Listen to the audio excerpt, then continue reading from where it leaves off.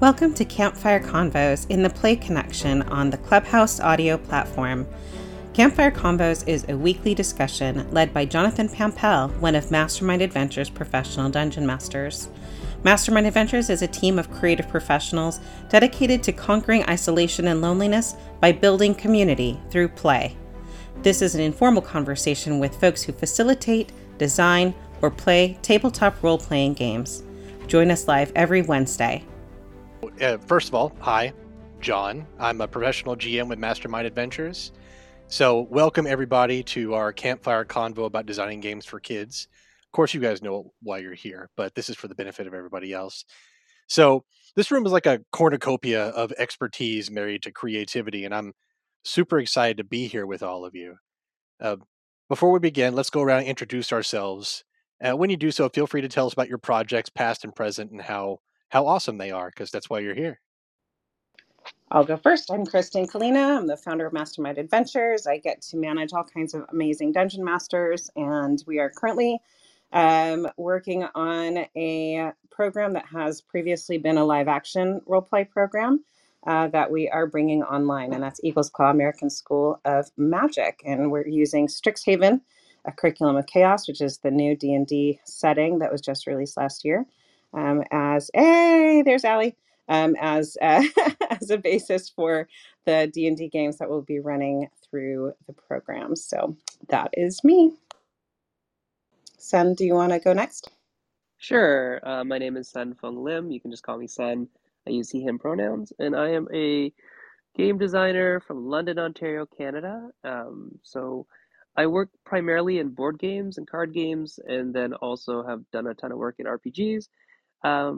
I guess in RPGs, I'm probably most known for Jiangshi, Blood in the Banquet Hall, which I wrote with Banana Chan. And then in terms of this very specific conversation that we're having today, I'm currently doing work with ninth level on a project that is aimed specifically at kids and social emotional learning.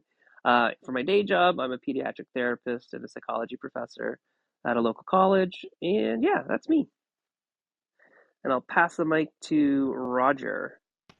Hello, everyone. My name is Roger Dupuy. I am a teacher by day, a English language teacher at the local university, and at night, I'm a mad scientist. I try to finish up some gaming projects, a generic type RPG that I've worked on for a while, and it is in closed place testing right now, and it's really flexible enough. Maybe the kids could glom onto it. And yeah, that's it. Happy to be here. Thank you.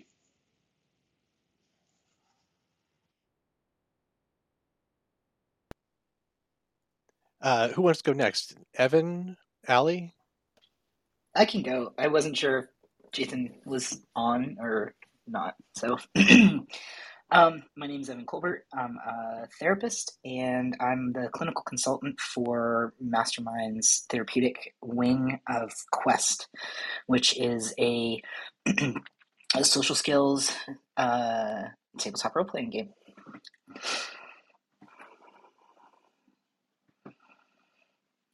And I'll pass the mic to Allie.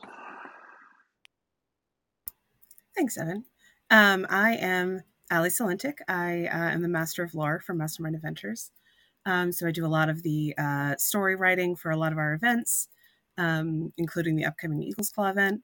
I also help to design Quest that Evan talks a little bit about. It's a therapeutic role-playing game for kids that's supposed to be easy to play and help teach some social skills that might be a little more difficult for some kids to kind of learn. I love role-playing games and board games and all kinds of stuff like that. So I'm very happy to be here.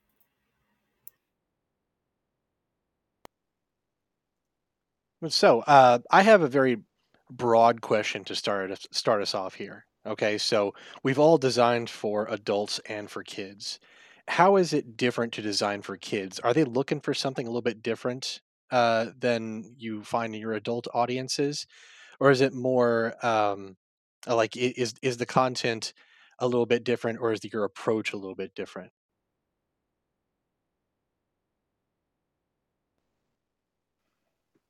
Well, I'll start us off if that's all right. One of the things that I think is very different than doing for adults and teens. You kind of have to differentiate, I think, between high school age and middle school and elementary school age. But when you're playing with kids, when you're working with kids or thinking about designs for games for kids, they don't care about any of the stuff that the adults care about. They just want to have an engaging story and have a lot of fun. So they don't care about the mechanics of the game other than how it gives them a good time. They don't care about the rules. They don't care about the points.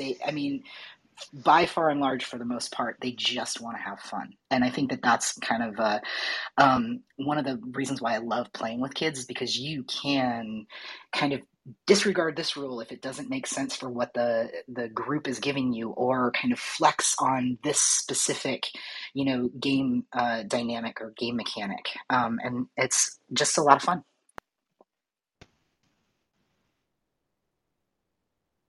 I just yeah. Roger, do you want to chime sure, in? sir. I was just clapping really hard and almost broke my glass here. The idea of differentiating by age is so huge, but elementary school, right? They even split that in half too. You got the little ones. I run into like pre-K, kindergarten kids who like to play, and then their brain is way different than like a couple years later. So you're right, Evan. I totally am with you. That's so cool.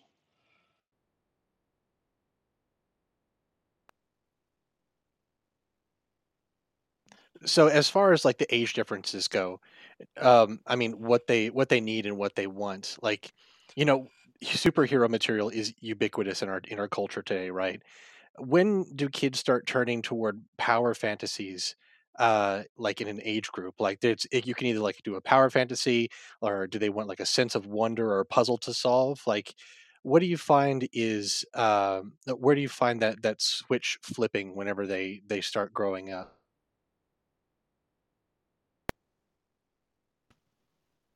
I'm sure Evan and Sen probably have a lot. I'll just do it from linguistics background, like Piaget and all that stuff, where they talk about how kids develop like a brain that has abstract concepts.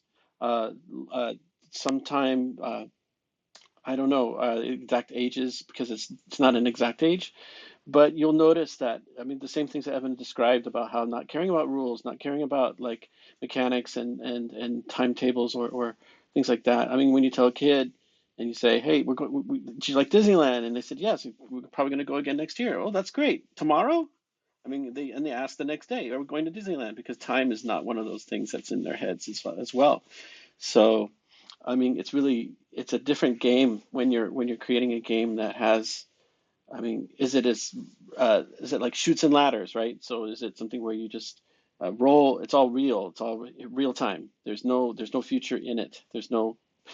And that's good for little kids. I want to ask Evan, when you're dealing with helping kids with social learning, how do you, uh, how much of that is, how do you do that in a game? How do you inform and give roadmaps to kids who lack those kinds of social roadmaps to interact in the right ways, and also to interact with the game the right way, with the rules and such. I'm curious, because yeah, I'm just curious about that.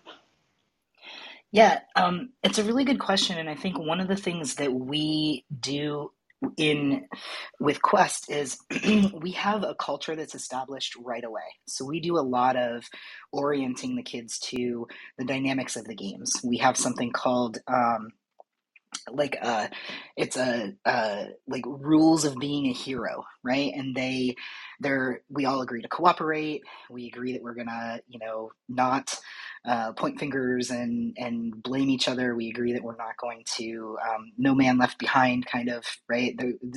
There are these orientations that are really important for kids when they're coming into the game, so that they know what to expect. And then as we work through the storyline, Quest has a lot of we don't incentivize combat, right? So the kids aren't earning big rewards for defeating monsters. They're earning more incentives by cooperating with or solving puzzles through either cooperation with their group members or cooperation with the NPCs, and those are things that we incentivize through things called like friendship tokens, where you can give a boost to somebody's role, or a magical item that benefits the entire group. As far as like the differentiation with age, I think that like the power situation where you've got kids who are kind of wanting to take control and uh, exert their power over like an NPC or a some kind of a beast or whatever they meet along the storyline. You get a lot more of that when you get up into high school. I mean, Roger's right. There is no defined timeline. Every kid comes with a different brain. Every brain is different, right? And so, brains develop at different speeds and different rates. And so really, I think if I have to differentiate, I would say that, in high school is when that starts happening. And again, with the culture, if you establish a culture of, what is Allie, you call them murder hobos? Is that right? Yes, murder hobos. Yes, if you like establish a culture that like incentivizes murder hobos to just go and like run rampant, then what you're going to find is there's lots of power that you're dealing with, and you can even find that in the younger kids groups. Like I said, I really do think it depends on the culture that the DM sets up at the beginning and kind of the expectations. So that's my thoughts. So you're saying, Evan, that your Quest approach, it builds in mechanically incentivizing problem solving, puzzle solving, obstacle overcoming, and not necessarily monster bashing or monster killing and things like that.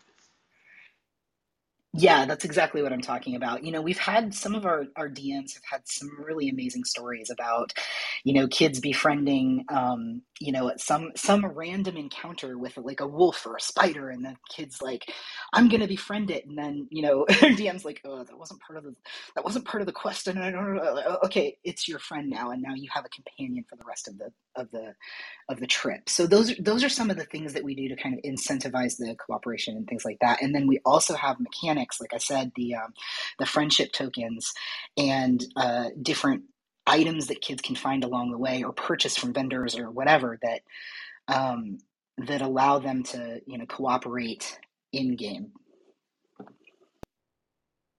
I was just going to add that basic incentivization of behavior, when you're setting up a game to reward certain things, that's the behavior you're going to get, right? Is basically what Evan's alluding to. And if you set up a system such that it is not combat centric, that it is not centered around that type of behavior, and that it is centered around other behaviors like listening or cooperation or helping, and then you give things like the reward tokens for that or experience for that, then those are the stories that people will tell as long as they gravitate towards that type of system, right? And if you set up the culture at the beginning, like this is the type of game we're playing, and then the people who opt into that they know what they're in for, even when they're kids, they know that that's what they're in for. Now, may they take it another direction? Sure, because it's a role-playing game. And they may end up with power fantasy kind of ideas within even a system like that. But when they don't get rewarded for it, that's what we call in psychology, that would be extinction of a behavior, right? So we'd be looking at, yeah, you can do that, but you're not getting anything for it. So you can do it if you want, but that's not really where the reward lies, as opposed to like totally punishing them for something. So I think that, a well-crafted game for anybody, any age, can really do that by properly looking at the incentivization of whatever behavior it is that you're looking for. What's the experience that you want the players to have? and then you incentivize them to do the behaviors that create that experience. It's sort of this, self-fulfilling prophecy in a way. So yeah, there's a lot of design psychology that goes into trying to avoid certain types of stories and trying to make other certain types of stories happen. But like with everything, in a game system that is essentially a free range storytelling, it's up to the GM to kind of guide the students, the kids, towards a certain type of thing. But they can go off rails every now and then, and that's okay, right? Like the whole idea of like that wolf is now our companion. Another kid might have tried to chase that away. Another kid might have tried to kill it. There's all sorts of ways that story could go. But if the GM can kind of corral them towards certain ways by pointing out the incentivization structures while still allowing the player to have agency within their character, and I think that's it can be okay. It just depends on how far you let that go, I guess.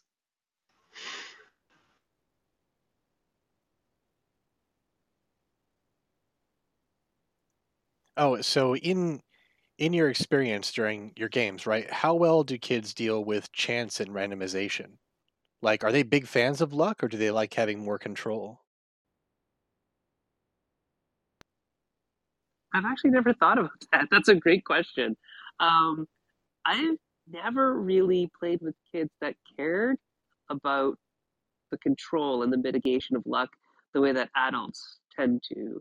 And it might be because they don't mathematically understand the number facts that go along with, you know, odds and ratios and, what a plus one actually means on a d20 or whatever.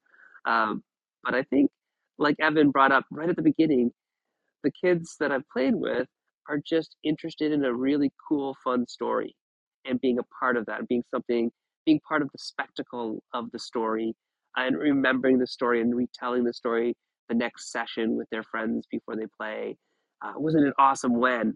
And so anything that creates awesomeness is great. And sometimes randomness creates awesome stories.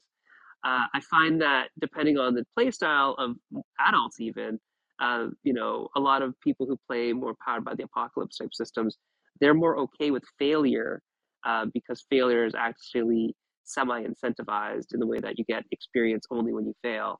So, again, that idea of what do you reward, what behaviors are rewarding, what stories are you rewarding through your systems, that's a key design point in terms of randomness. Is it really random, or is it just this uncertainty engine that we're playing with here?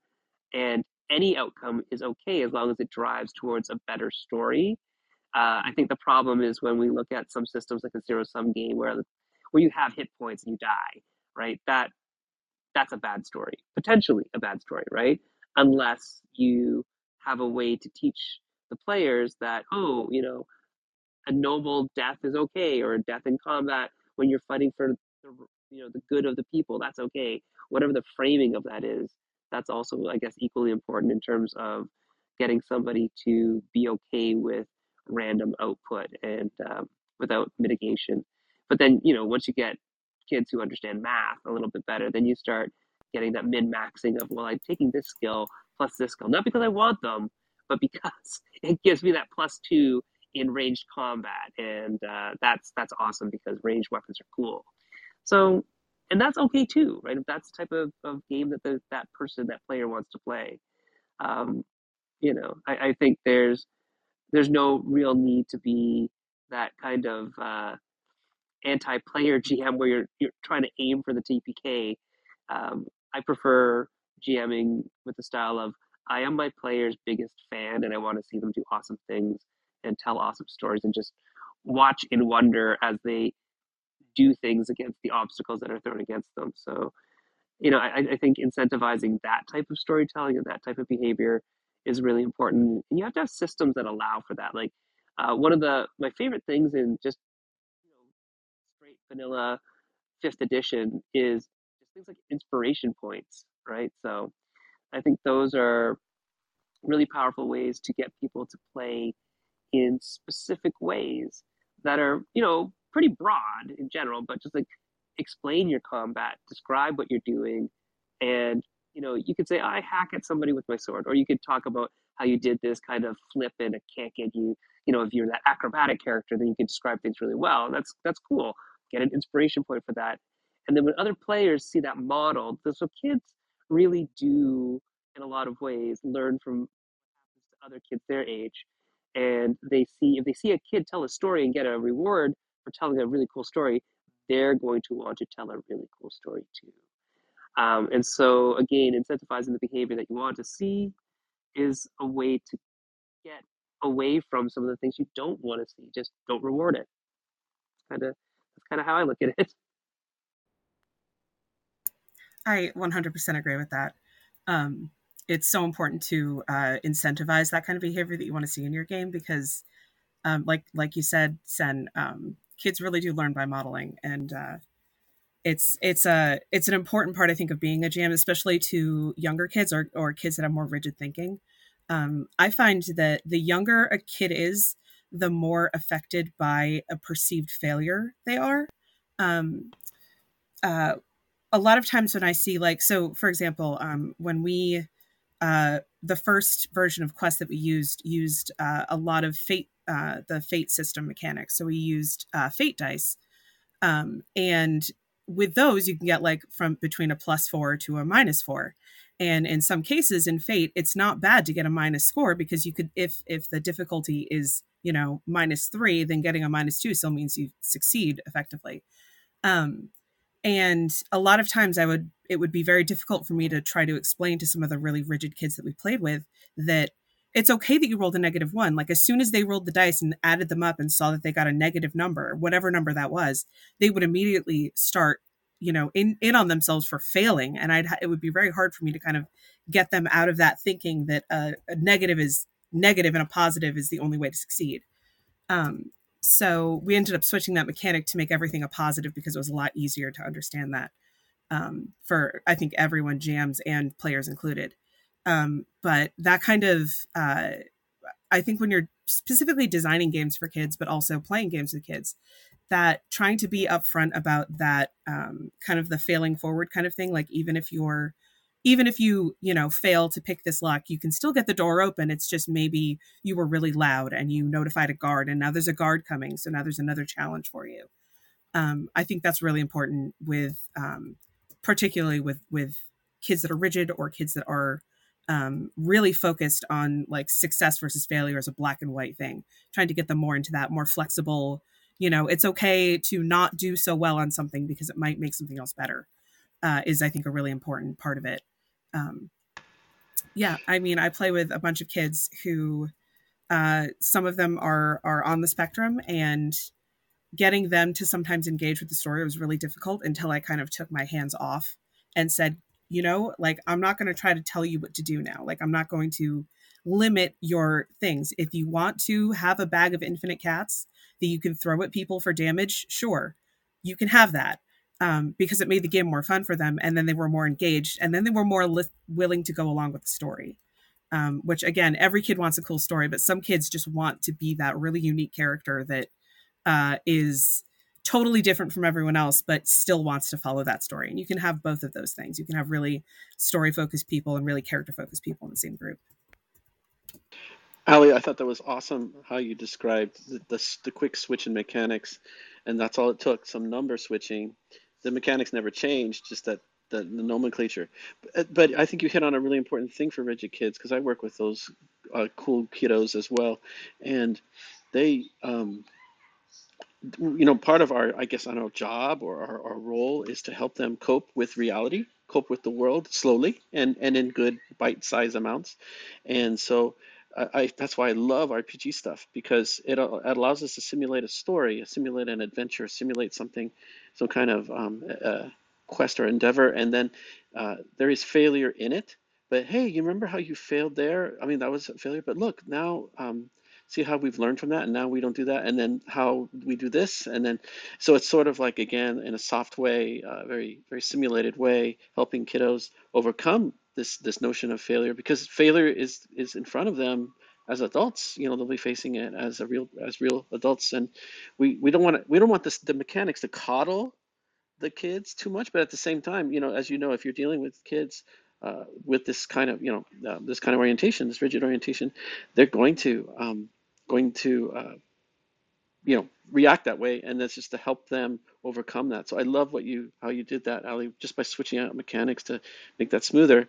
At the same time, we have to think about how do we help the kiddos with failure, and part of the as you said, the idea of that failure was a failure, but it'll you still get something out of it. There's some kind of benefit out of it. It's a kind of a cool thing. And I know Fate Accelerated does succeed with a twist, things like that. So there are systems that can maybe model that a little bit. But at the same time, sometimes the kids just fail. We have to help them with that as well. And hopefully, if the gaming environment is positive and they trust the game master person, that they're able to even power through that as well. So that's my comment there. Yeah, I 100% agree. I love that. So I think it was Sen that mentioned this. I may have gotten a little bit lost for a bit, but the idea of having like a system that has skill, like when you fail a skill, you get points towards increasing it, is also, I think, a really important and good mechanic when running games for kids, because they're at least it gives them something for their failure. Right, try. You want a system that incentivizes trying. I mean, we didn't, Pokemon. Why is Pokemon so successful? I mean, it's basically a bunch of kids taking care of managing their pets, and their pets fight each other, and they faint. They don't die, right? So there's a lot of kid-friendly things in there, but to incent to So yeah, I lost my thought. As a kid. I have a good I guess a little anecdote about it's kind of the opposite of what we were talking about, in the sense that the kids succeeded in their quest, but they feel like they failed. And it was really good for the story because it really carried like this kind of it's carried through the entire game. So I've been playing with these kids for a couple of years now, and they're all teenagers. They all know each other very well, so it's a very good like close group. They all really work well together. And they were fighting, like they knew that they had to go confront this dragon that lived on top of a mountain. And they were convinced that this dragon was evil. It was a white dragon, and that like there were all of these problems. But once they saw her, they realized that the dragon was like kind of caught in this like rage. Like she was inconsolable. Like nothing. They couldn't really do anything to like calm this rage in her. And they tried talking to her. They tried offering her like an item. And everything they did, they were unconsciously kind of doing the wrong thing every time. So like they presented her with a idol from this goddess that they knew that she was associated with, but it turned out that goddess had trapped her on this mountain, and so she was angry and she broke the statue. And they were like, "Oh my gosh! Like we have to do something. What are we going to do?" And then she attacked them. And they had this fight lasted 3 sessions. It was a 3-part boss fight. They ended up in the bottom of a volcano fighting this dragon who had ice and fire powers. And in the end, they killed her. And when she died, she like kind of the madness, was free from her eyes. And she was like, "Thank you. Like you freed me." And she died, and her spirit like, dissipated into the world. And they were inconsolable for a good few sessions because they were like, we had to kill her, but we didn't want to kill her. Like we wanted to befriend her. We wanted to help her. And like, that was all we could do. Like we're terrible people. And I had to keep telling them like, no, it's okay. Like, this is fine. Sometimes like success can feel like a failure, and sometimes it's okay, but like, it's fine. And now they are absolutely, I cannot put dragons against them because they're absolutely like, they're like, we are never fighting a dragon again. We are always going to try to talk to them and try to work them down from this. Like, even if they're attacking us, we're going to stand there and we're going to take it because like, we're going to prove that we don't have to use violence to solve these problems. And I was so proud of them. The next dragon that they fought, they married, and it was very cute and wonderful. And I loved it. And I think that's also something that a lot of people discount kids and particularly teens for, as being too immature for like these kind of more deeply emotional moments of trying really hard to do something the right way and failing the first time, but using those failures to succeed in other ways that even I couldn't predict. And I think that's just a wonderful aspect of playing for kids. They're so creative, and I love that about it. That was awesome, Ali. That's a great story. I think, Ellie, it's really good to remember that kids can do hard. They and if we can take the time to normalize that it is hard, then kids can totally do hard. I think it's when they feel like it's not normal and they're wrong or they're bad in the hard that kind of turns it in a really unhelpful direction. But if we can normalize it for them, then it can be a really powerful thing. Yes, Evan, that was beautiful.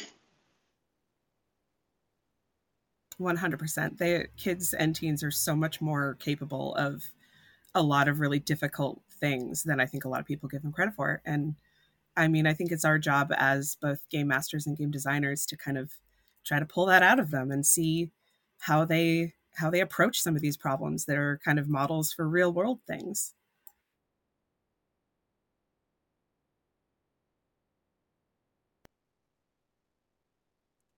So, Roger, you mentioned using bite-sized bits of the world to not present too much at one time for some of your audience, some of the kids that you're trying to reach through your games. A lot of popular children's media likes to build upon like a modern setting and add fantastical elements to it. Do you find kids ready to engage with material that deviates wildly from reality? Or do they like to take the time to learn about settings in general, or is it like a play now, read later sort of thing? Yeah, I'm sorry. I was distracted. I was training my wizard or my little wizard dragon over here. Sorry. Oh no, sorry. Yeah, I think that the idea is that I was struggling because we've been throwing teens and kids and rigid, and these are all valid terms, but I've been trying to like classify the different kinds of games we need or approaches. And I was thinking like pre-mechanics, kids, mechanics, emergent, and then like mechanics like adults, like typical. I guess typical, but in terms of the fantastical or the imaginative thing, I have a setting called uh, what is it called? Gosh, High School is Weird. That's what it is. It's called High School is Weird, and then it's basically your high school. You know, it's like sounds like Eagles Claw. It sounds like the whole high school kids with magic powers, and I think there's in junior high and in getting into high school, kids feel so like no power. They feel so like bad about themselves generally. This is all, of course, very general. They struggle with their identities. They struggle with their looks. They struggle with their intelligence. They struggle with their friends. They struggle with their family, their friends, everything. Their pants don't fit. Their shoes are weird. The sky is blue, and and then so I think giving them that fantastical escape a little bit element is actually in a way in a place where it's monitored and healthily put together by folks like Evan and Ali and Kristen. I love this because you guys are my heroes. I really do applaud what you guys are trying to do, and that we're trying to create environments that are like safe places, refuges, and they are fantastical, and that's okay for a while, right? I mean, we don't want the kid to go to school and cosplay every day, as one of their characters in one of Ali's games. Maybe that's not cool at that school, and we need to help kids, But at the same time, I mean, I need it, and I'm a full grown adult, and I need to kind of get away and do something fantastical for a little bit, either the game design or reading or writing or drawing, and so yeah, I think everybody here agrees that this is why we're in this a little bit, right? This whole love of the thing that is extra weird, extra different. I mean, in Pokemon again, it's just Pokemon. 10-year-old kids, they get to train these super cool guys, and by the way, where are the dads in that game, right? Where are the dads? All the dads in Pokemon are like, my son pointed that out. He goes, you know what? There must have been a war where all the dads died, and that's why there are no dads. There's just moms cooking in the kitchen and gym trainers and then bullies. I mean, it's like, it sounds like Japan. Sorry, but it's Japan. Um, Yeah, I mean, I definitely think, I agree that there are, it's so beneficial for kids to be able to have this kind of an outlet where they get to escape and be something else for a while in a supportive and enriching environment. We worked on programs for residential homes that were live action role playing programs, and they were incredibly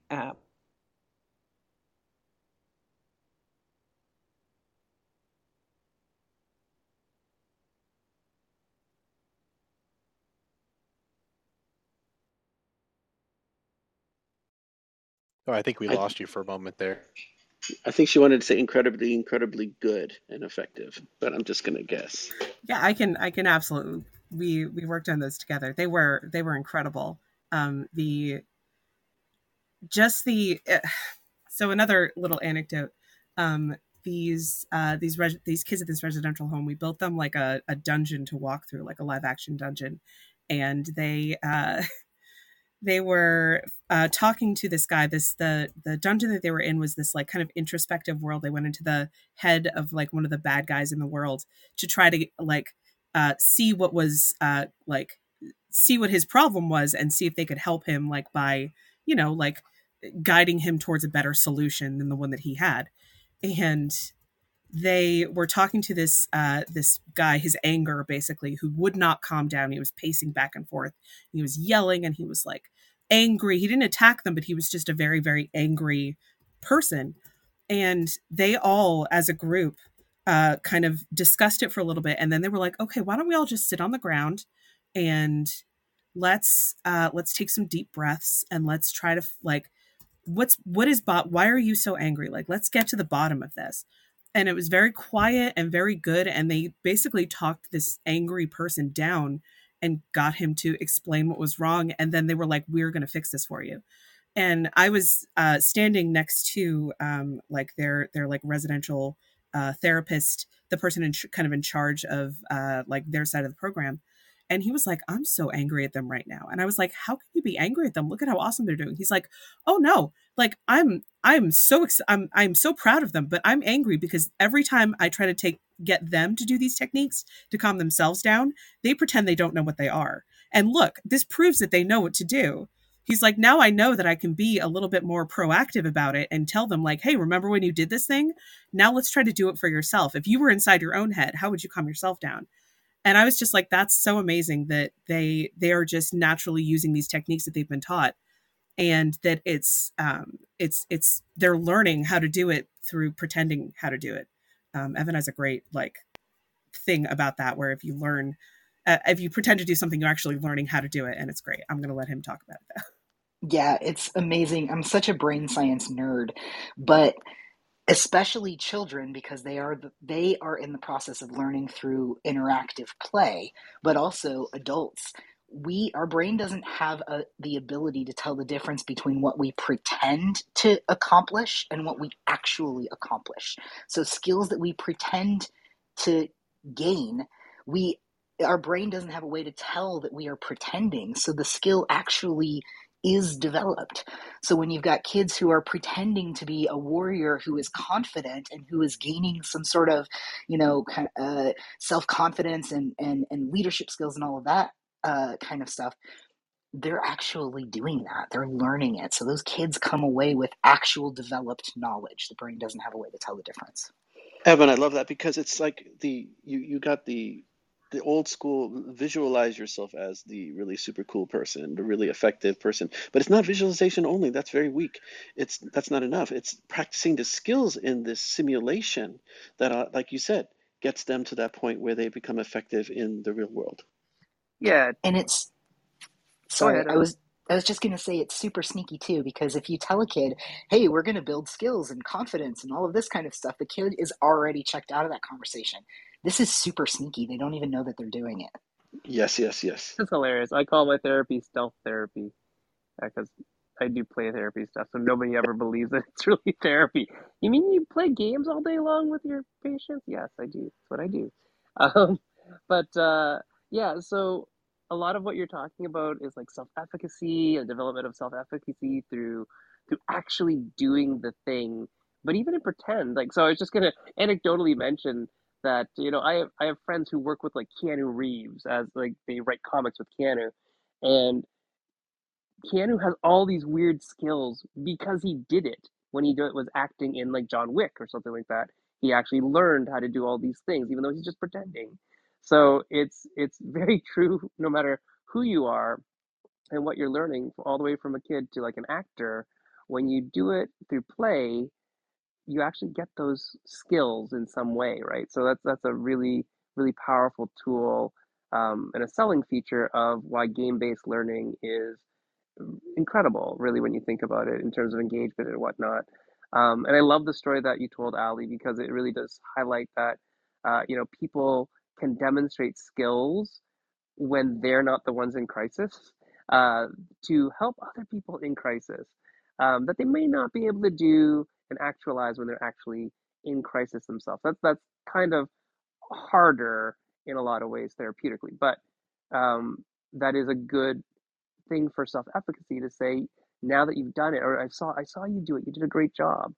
Do you think you could do that for yourself, right? I think those are really good sort of, you know, observations for the Jiminy Cricket type people outside of that one child to say, hey, you did it before, you can do it again. How do I know? Because I saw you do it. I saw you succeed at that. And that's where like the success in role playing and playing games just breeds that confidence that, children can take out into the real world. Jonathan asked a question before all of this about, fantastical worlds versus, you know, normie worlds with a little bit of spice on them. And, I think for kids, in terms of learning new things, it depends on what you want to do. Do you want them to learn all this lore, or do you want them to play a game? And it also depends on how much lore they need to know to play the game. A lot of times, having a lot of background knowledge about the story, if that helps with immersion, if that helps them learn the rules, if that helps them play, then something that is typical with a little bit of extra spice here and there might be actually a better thing to do than to make something that's totally weird and out there and you have to learn all these new rules about how the world works. Um, and I find, a lot of what makes things like, Children Wizard or Child Superheroes work really well is that the world works as it works, and you're the one that gets to break the rules, and you're the special one that gets to do neat things in them. So that's kind of why I do like setting things in regular old space, place, and time, and then just add a little tweak, and the players are the ones that are able to, maybe exploit that tweak a little bit better. Anyways, that was just to answer Jonathan's original question. Yeah, to you know, to going back to Jonathan's original question, I do think that it kind of seemed like one of the components of the question, and correct me if I'm wrong, Jonathan, is helping the kids to transition from the fantastical world back kind of into their typical world. Is that part of the question? Like, how do kids get kind of too stuck in the wild fantasy that they have a hard time transitioning?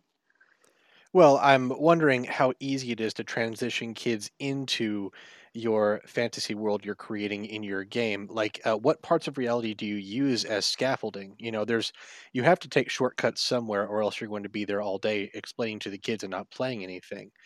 Um, like, what are they most or least willing to part with whenever it comes to making something fantastical?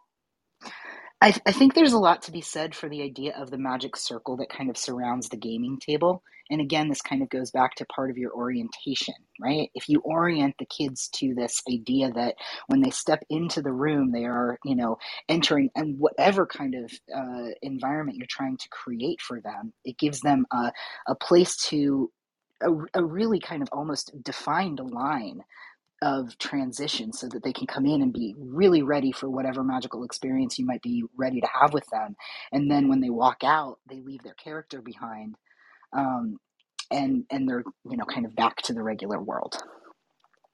Yeah, we actually have a process to do that in some games where We have like a statement that you recite at the end of the game where it's like, my name is whatever my name is. I played this character. Um, I'm leaving that character behind, but taking my memories of something cool that I did today in the game with me, or whatever that is. So having that kind of active leaving of the character in the magic circle, I think can be helpful depending on what type of game it is and really how deep the game is. If we're going to talk about bleed and that kind of stuff. Yeah, I was actually going to just say that I have consistently, in our experience, have been very, very, very surprised by how little difficulty that kids experience when introduced to these role play scenarios. I think maybe because they have grown up with more games than we all did, that they tend to very quickly adopt this idea. I mean, we had our big live action programs, and then we did little kind of bite-sized ones that we took to schools, community centers, libraries all across New England, and we would hand a kid a roll sheet and say like, okay, this is, we obviously give them a choice, but then we give them kind of just a quick, like very mini roll sheet that would have like some basic, ideas of things that they could do that were special for themselves, because of the type of character that they were playing. And never ever did a kid get confused or not understand the concept of what their job was. And they were simple, to Sen's point. They were kind of simple characters. You get to do these special, these 2 or 3 special things, because you are the wizard type or barbarian type or whatever. But kids adapted to it so quickly, it made my head spin. Do you remember, Allie?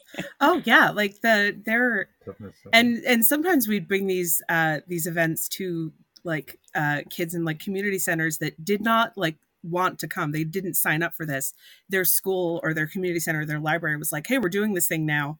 Yeah. You guys are all coming to it." And some of these kids were like, we'd bring like a wizarding school event, and these kids would be like, "Magic isn't real. It's not real, and this is dumb, and you guys are all babies for believing in it."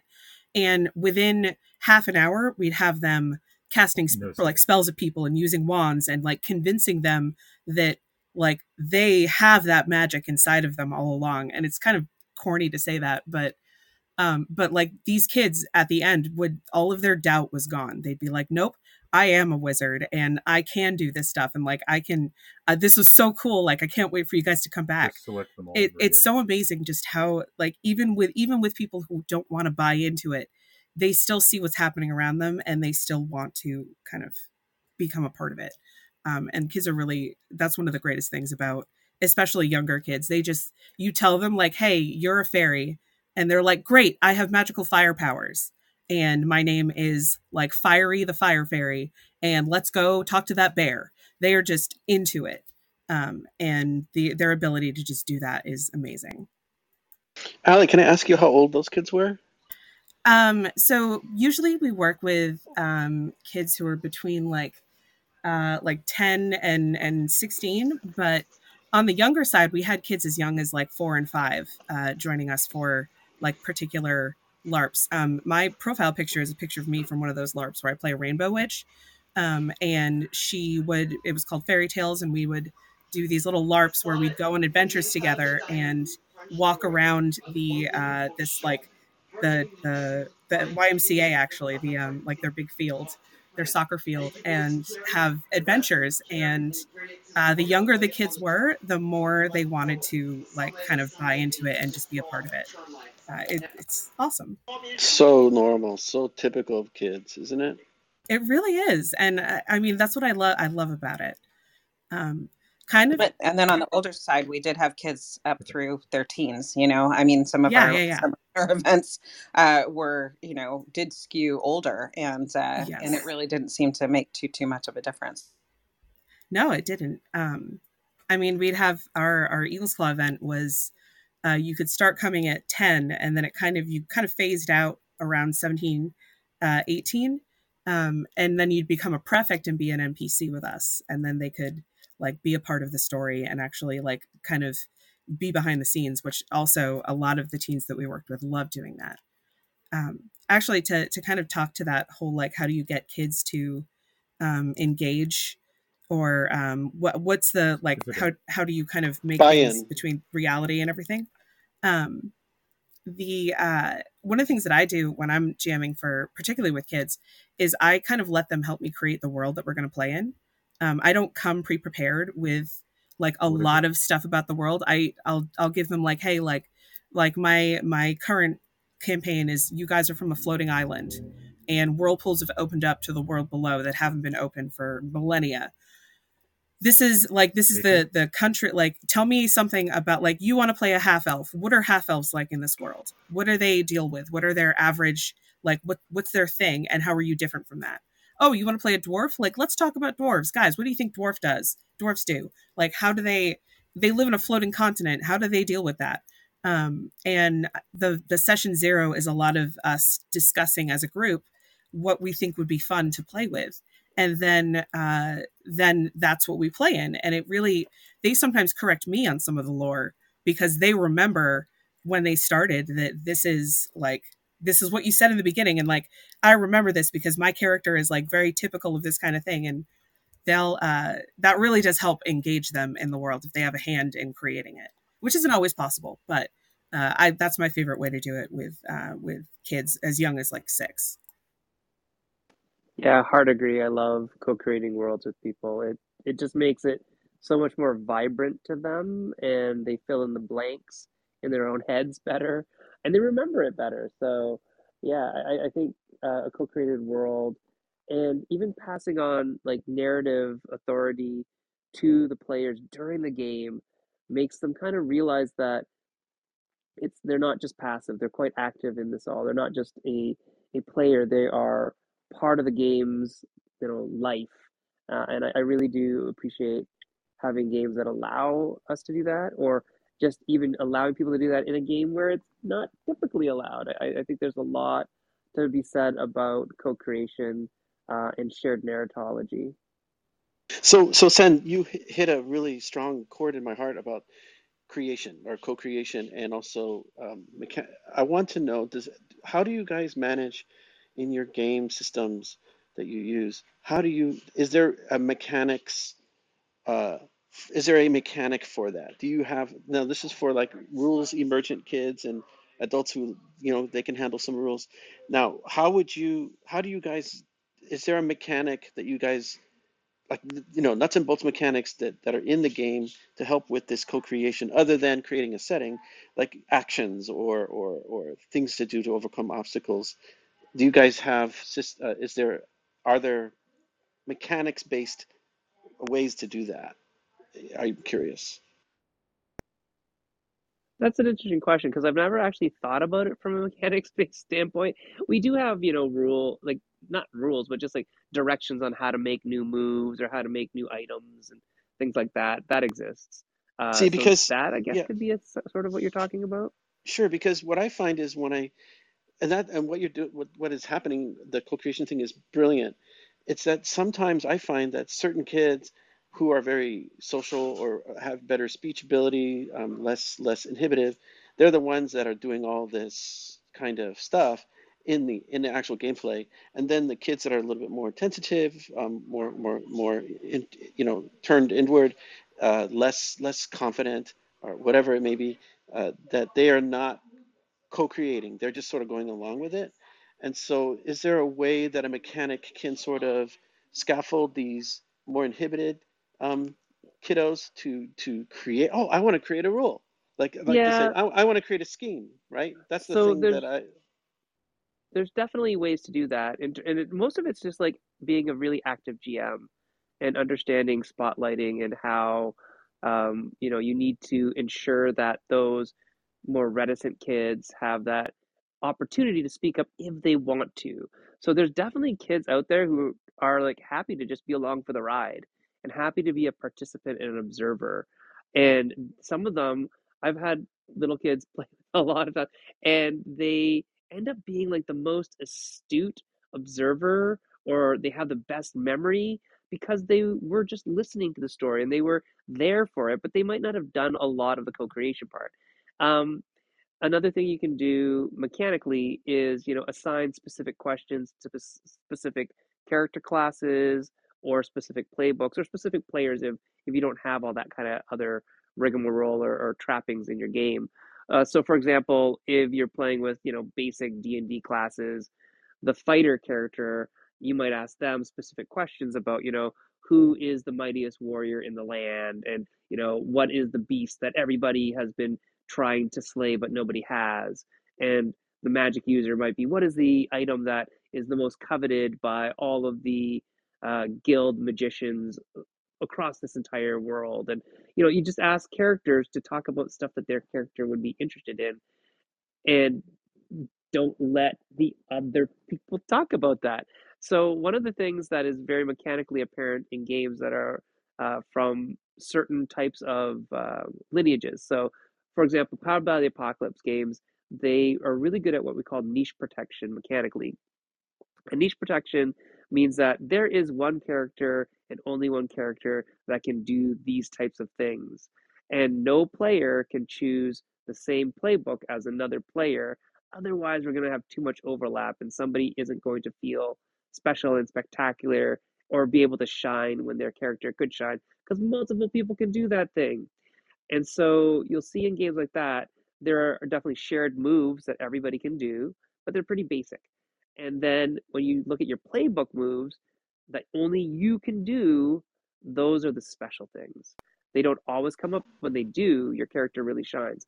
So, in order to get that kind of stuff, you have to be willing to really delineate what characters can do what and what characters can't do another thing.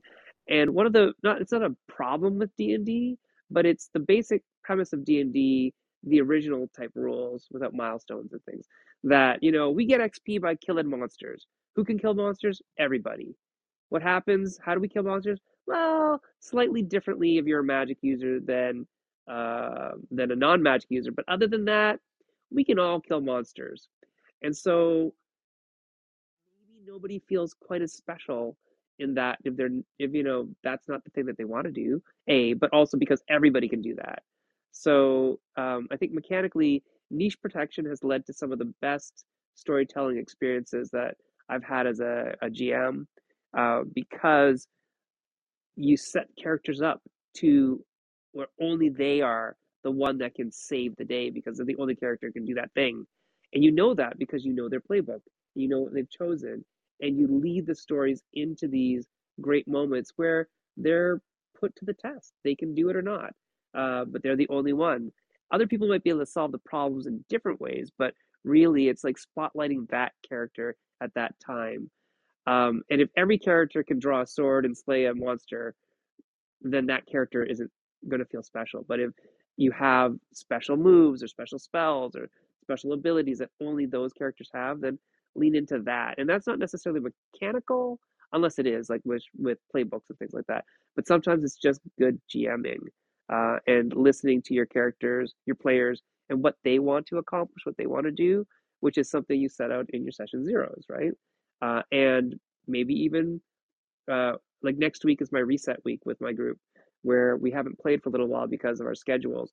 It's like, hey, next week, you know what? Let's just reset and see what everybody wants to do. Are we meeting everybody's needs? What's happening here? And again, that's just being a good GM, part of it. So mechanically, yes, you can do that. I think niche protection, sorry, is a good way to do that. But then also through GMing techniques of like spotlighting and listening and accepting that some players don't want to engage in that, and that's okay too. Thank you. That was good. Niche protection. Yeah, in session zeros, creation of characters and things, that's where that conversation is going to really be relevant. So that's really good.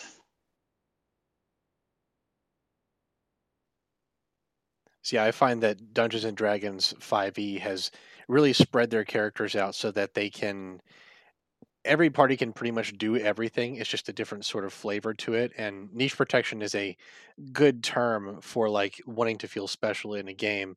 Normally, like to do that in Dungeons and Dragons, you've got to have cooperation between the players to like I need to be wildly different than this guy, and this guy can be wildly different from me. Like if you, and it's harder and harder as more and more content is tacked onto the universe. So I like the idea of focusing more on that, but right now it's all done with the players and the GM. It's not done in the rules. So again, the challenges for little kiddos is that pre-mechanics kiddos is like, I want to be the doggy that can change color. I want to be the doggy that changes color, and I want to be the doggy that changes color, right? So you have a party of 3 doggies that change color, and they're the rainbow puppy team. And but again, you can roll with it. I think that's okay.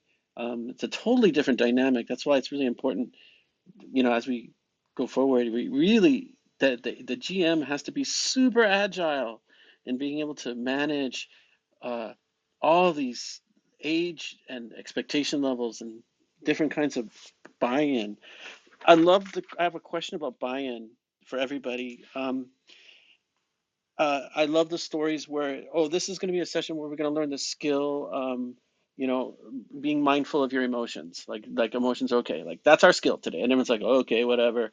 But if you, again, create a stealth therapy, as Sen was talking about doing stealth therapy, and you put that in the game, then they buy into it and they go all in and they learn, and then the whole practice, your brain practicing and all that, and there's the effectiveness that's happening and the skills being learned.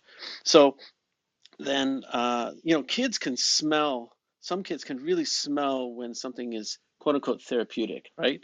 So how do you guys, I mean, you've touched on it here and there all the way through, but does anybody have any comment on, how do you get rid of the smell, right? How do you get rid of the smell and get them to buy in? And I guess you can do it for pre-emergent, emergent, whatever. If you could tell me like ages of the kids, that'd be awesome too. I have all these questions.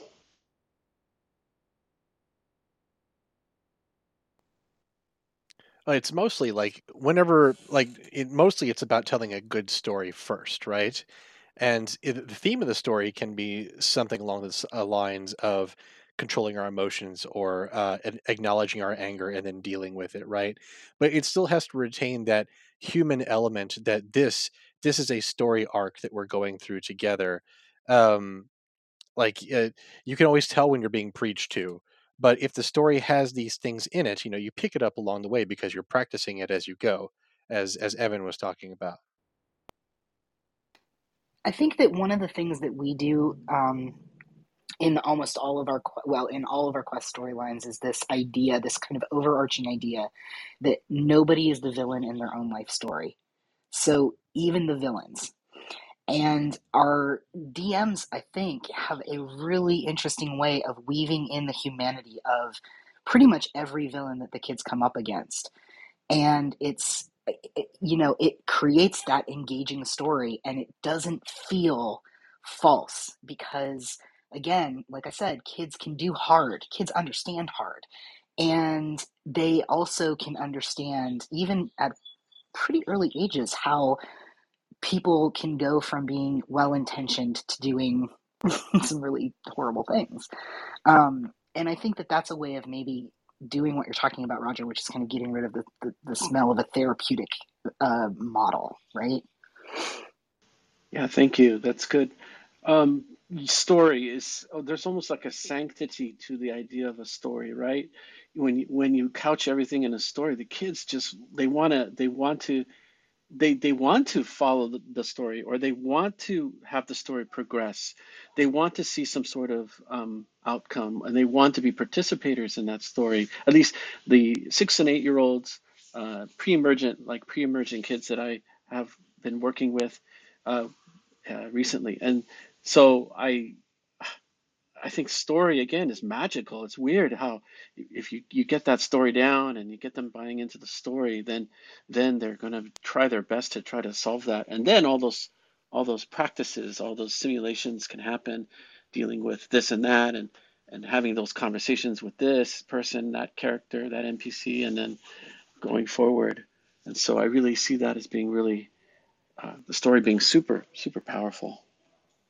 Just wanted to add a couple tools to your toolkit there, Roger, if you have the inclination to do so. One of the most powerful things that I do as a teacher when I'm a college professor, but is inquiry-based stuff, right? So asking, not me asking them questions, but having your players start off the game with a question like, what like what am I going to find out about myself today, or what is it like when X, Y, and Z happen? So having them start off with a question can be a really powerful way for them to then find the answer to that question. You might have a bunch of questions listed out that they pick one of. You might have them, give them a little scenario and say, what do you think is going to happen next? Right? Those types of questions that you can ask or they can ask themselves really lead them in the direction of learning about that subject or that issue. And so instead of laying it out like you said at the beginning, you say, then it is not great. Don't do this. It's like, don't say, okay, this is a session in which we're going to learn about social emotional learning and the value of sharing. That's not a good way to lead into something that kids are going to get disengaged with that, right? But if you start with a question, like you lay out a scenario, like how would you feel if, and now let's play the game that is about those feelings in that type of situation, right? They don't have to answer it then. They should find the answer through play, right? So that's one tool, is starting with inquiry. And then the other tool is ending with a debrief, right? So the thing about that I dislike about gamification of learning, and I'm like an ardent anti-gamification person in a lot of ways, even being a game designer. Like, my school, my college, like, you're a game designer. Why don't you like gamification? It's because it doesn't do the right things. It's incentivizing different behaviors than what you actually want, which is, you want learning, but you're giving points for people attending. That's a little bit different than what you actually want. And they're not, psychologists. They don't really understand all of that, but I try to get them to. Anyway, learning doesn't happen necessarily actually in the doing of things all of the time. A lot of times you do learn by doing, obviously, but you cement it by reflecting upon it at the end of after you've done it. Like, so what did you learn today? Right. So having a bunch of maybe pointed questions at the end of a scenario that was supposed to teach about something, that you're now ending it with the learning message. You know how G.I. Joe cartoons always ended with that little, and knowing is half the battle thing? It's the same idea. Like, entertain them first, ask the question first, get them to play through it first, and then ask them, so what did you learn? Did you answer that question that you started the game with? You can even write the question down and have them answer it at the end. This is what you asked yourself at the beginning. Did you find an answer? And you might say, oh, that's really fascinating. It's really interesting that you found that out. So start with questions, end with a debrief. Those are ways that I usually get a lot of more learning focus into the game if it is supposed to have a learning outcome. Not all games need a learning outcome. That's another thing. But if it does, because that's what your job is, or therapeutically that's what you're supposed to be providing, then you should really build in a debrief at the end of every session, or at least at the end of every arc of whatever your arc is, so that you can get that kind of thing across. That what did you learn from the play sessions? How can you exemplify that learning through what you did in the game? And then you can make really good notes about that, because that's what all therapists do, is we write copious amounts of notes. So everybody, Sen basically did a clinic on good, excellent pedagogy, right? You start with a question, you start with some kind of free thinking of what's going on, and then you do the conclusionary debrief. That's so awesome, Sen. I want to try to remember that we can borrow from so many other areas and just drop them in. So thank you, Sen, for being super articulate with that. No problem. It's Yeah. funny because like people ask me like, okay, what's your favorite role-playing game design podcast? Or what's your favorite game design podcast? And I don't listen to almost any of them anymore. I listen to like other stuff that influences and informs how I play and design. And a lot of it does come from, education, technology, ed tech, psychology, behavioral psychology, cognitive psych. All that kind of stuff is really important to me professionally, but it influences how I make games more than game design itself does, because I think there are broader principles that can be boiled down. Whereas if you're learning from the very small realm of game design, it's like this game design tool solves this. problem, yes, but what actually is that problem if we look at it in a bigger light? So, I think when you say, you're bringing all this stuff in, yes, exactly. Bring all that stuff into games, into game design. I think you'll have a richer conversation in the end.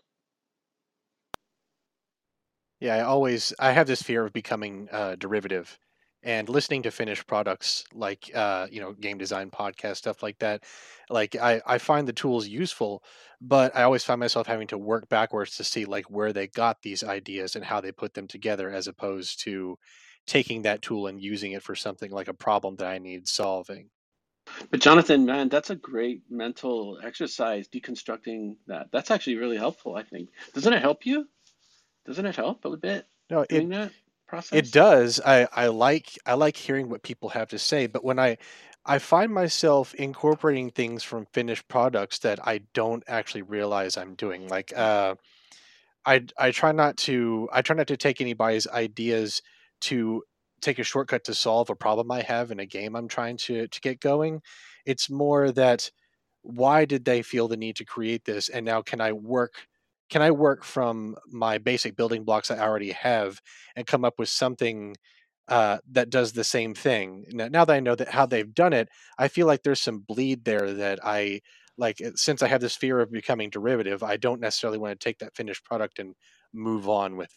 Jonathan, you remind me so much what you just said about Austin Kleon's Steal Like an Artist little booklet thing. I don't know if you're familiar with that, but he talks about this concept of imitation versus emulation. And the difference is you're worried about derivative, and that's imitation. And then emulation is his term, the way he defines it, is stealing the spirit of what how the problem was solved. So in basketball, say, Kobe Bryant didn't couldn't do a skyhook as good as Kareem Abdul-Jabbar, because Kareem Abdul-Jabbar is 18 feet tall and has these long 20-foot arms and can do that. And Kobe can't do that physically, so he had to steal the spirit of that move and did the baby skyhook and was just as effective and satisfied and was able to solve his problem by emulating Kareem Abdul-Jabbar, but not necessarily um, imitating it, because he couldn't. Physically, he was different. It's the same as like, why does, I'm sorry, music, Hendrix, Jimi Hendrix, why does his music sound so cool? Part of the reason, well, he's super creative and all that, but part of the reason is his guitar's upside down. He plays a right-handed guitar, but he's left-handed, so he plays it as a left-handed guitar player. So all the attack points of the strings are all backwards, and that's what brings that novelty. And people can't play like Jimi Hendrix unless they flip the guitar around. But that's the thing. Jimi Hendrix wanted to play like everybody else, and or he wanted to play well, and he imitated, but his own limitations, being left-handed, actually made his stuff unique and not sound derivative and sound really cool. Sorry, two different sports and music, which is not part of this topic. No, that was incredibly informative, and I appreciate that. I'm just laughing at myself. So I've got another one here. So, how important do you guys find capital P presentation for kids when you're doing these tabletop RPG sessions or any of the games that you run in person with folks? Like, how many senses do you find that you need to engage to really get them into it? And what's your favorite way of doing this?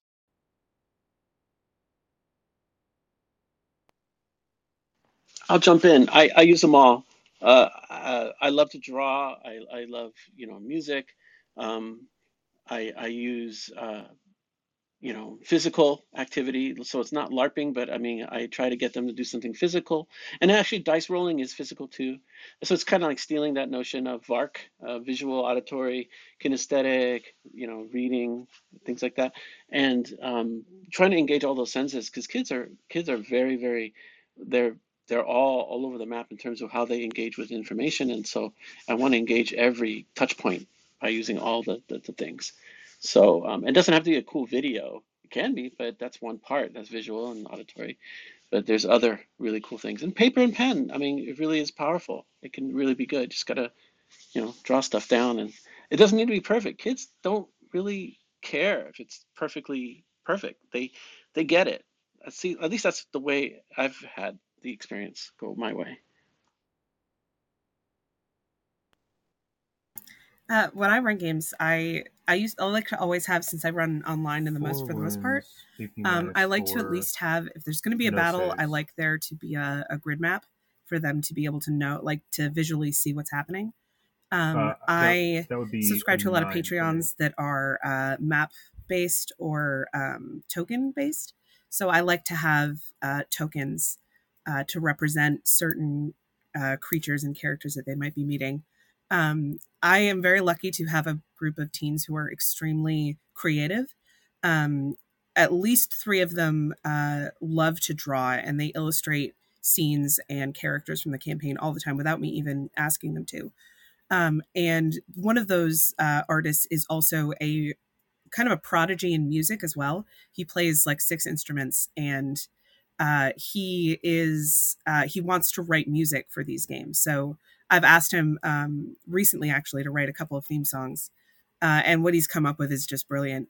But I like to have at least visual representations. It's always cool when I switch into a new map on Roll20 and they're all like, "Oh, this is such a cool map! Look at all the stuff here."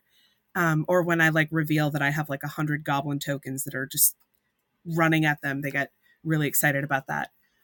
But sometimes I'll also just have like an area map showing them the place where they are, and I'll just describe what's happening. They're really great at visualization. At least these kids are, and this is when I run games in person, I tend to not. It's entirely theater of the mind. We rarely use grid maps or tokens. We often just describe what's happening, or kind of figure out things. We're constantly asking either the GM that is running for us or me, okay, where's everyone in the room, and like what is everyone doing? And only when it gets really complex with multiple combatants do we have a grid map on the table that we sometimes just use as a generic way to measure. So, I mean, I think it depends. If you're the kind of GM who doesn't like to like describe a lot of stuff, I think having visual input is really great. Being able to show a picture of something, even if it's just a picture of something from Wikipedia that you're like, hey, kind of looks like this. Like, this is what I'm describing to you. So I think it really depends on the kid, but I often find that most players respond really well to visual stimulus. The auditory is not quite so important, although there's a couple of voices that I like to do that I'm really very good at, but others I can't do at all. Yeah, and music is always good, having music in the background. I like to do that if I can. But yeah, a lot of my stuff is theater of the mind, and that really, it works really well for me. Not everyone has the time to go searching for specific pawns or maps to perfectly describe their thing or make them.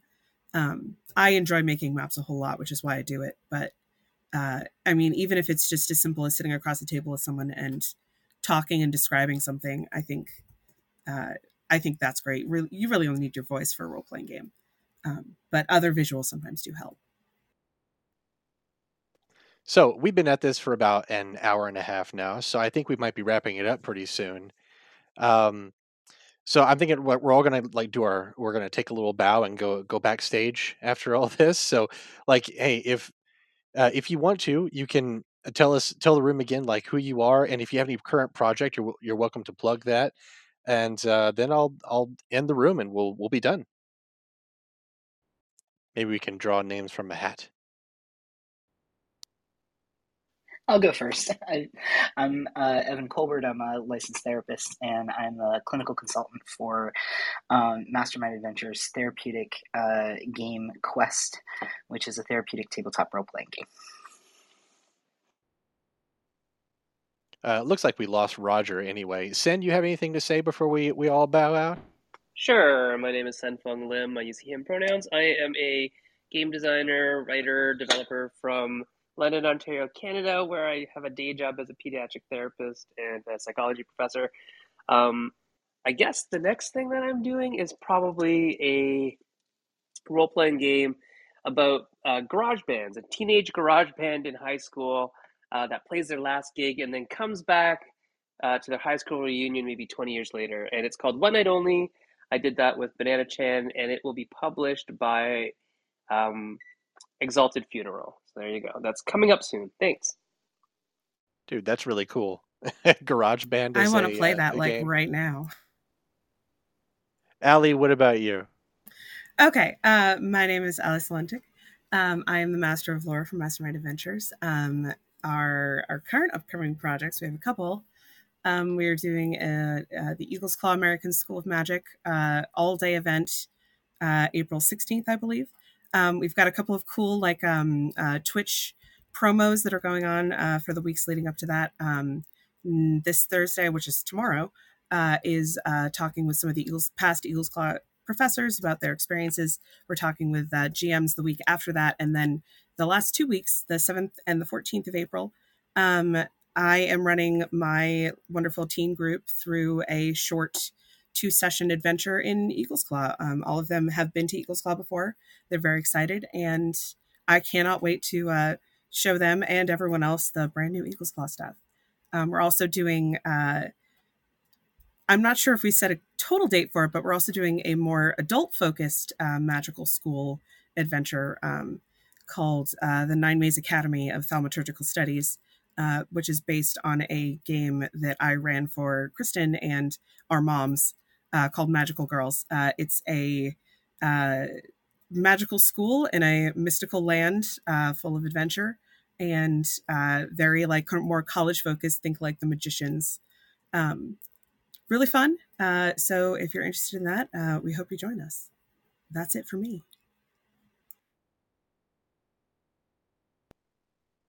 And I'm pretty sure Kristen is on a call right now, so she's technically not here. So we're gonna wrap it up. Like, I really appreciate you guys all coming out and talking for a while in this channel. Like, you guys brought a bunch of expertise and you were able to articulate your positions really, really well. I appreciate you taking the time to do so.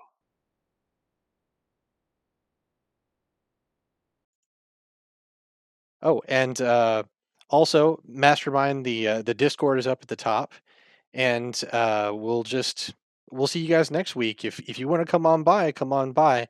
We do this every Wednesday. We have a different topic we discuss all the time anyway. Anyway, thanks a lot, everybody. I'm gonna shut down the room.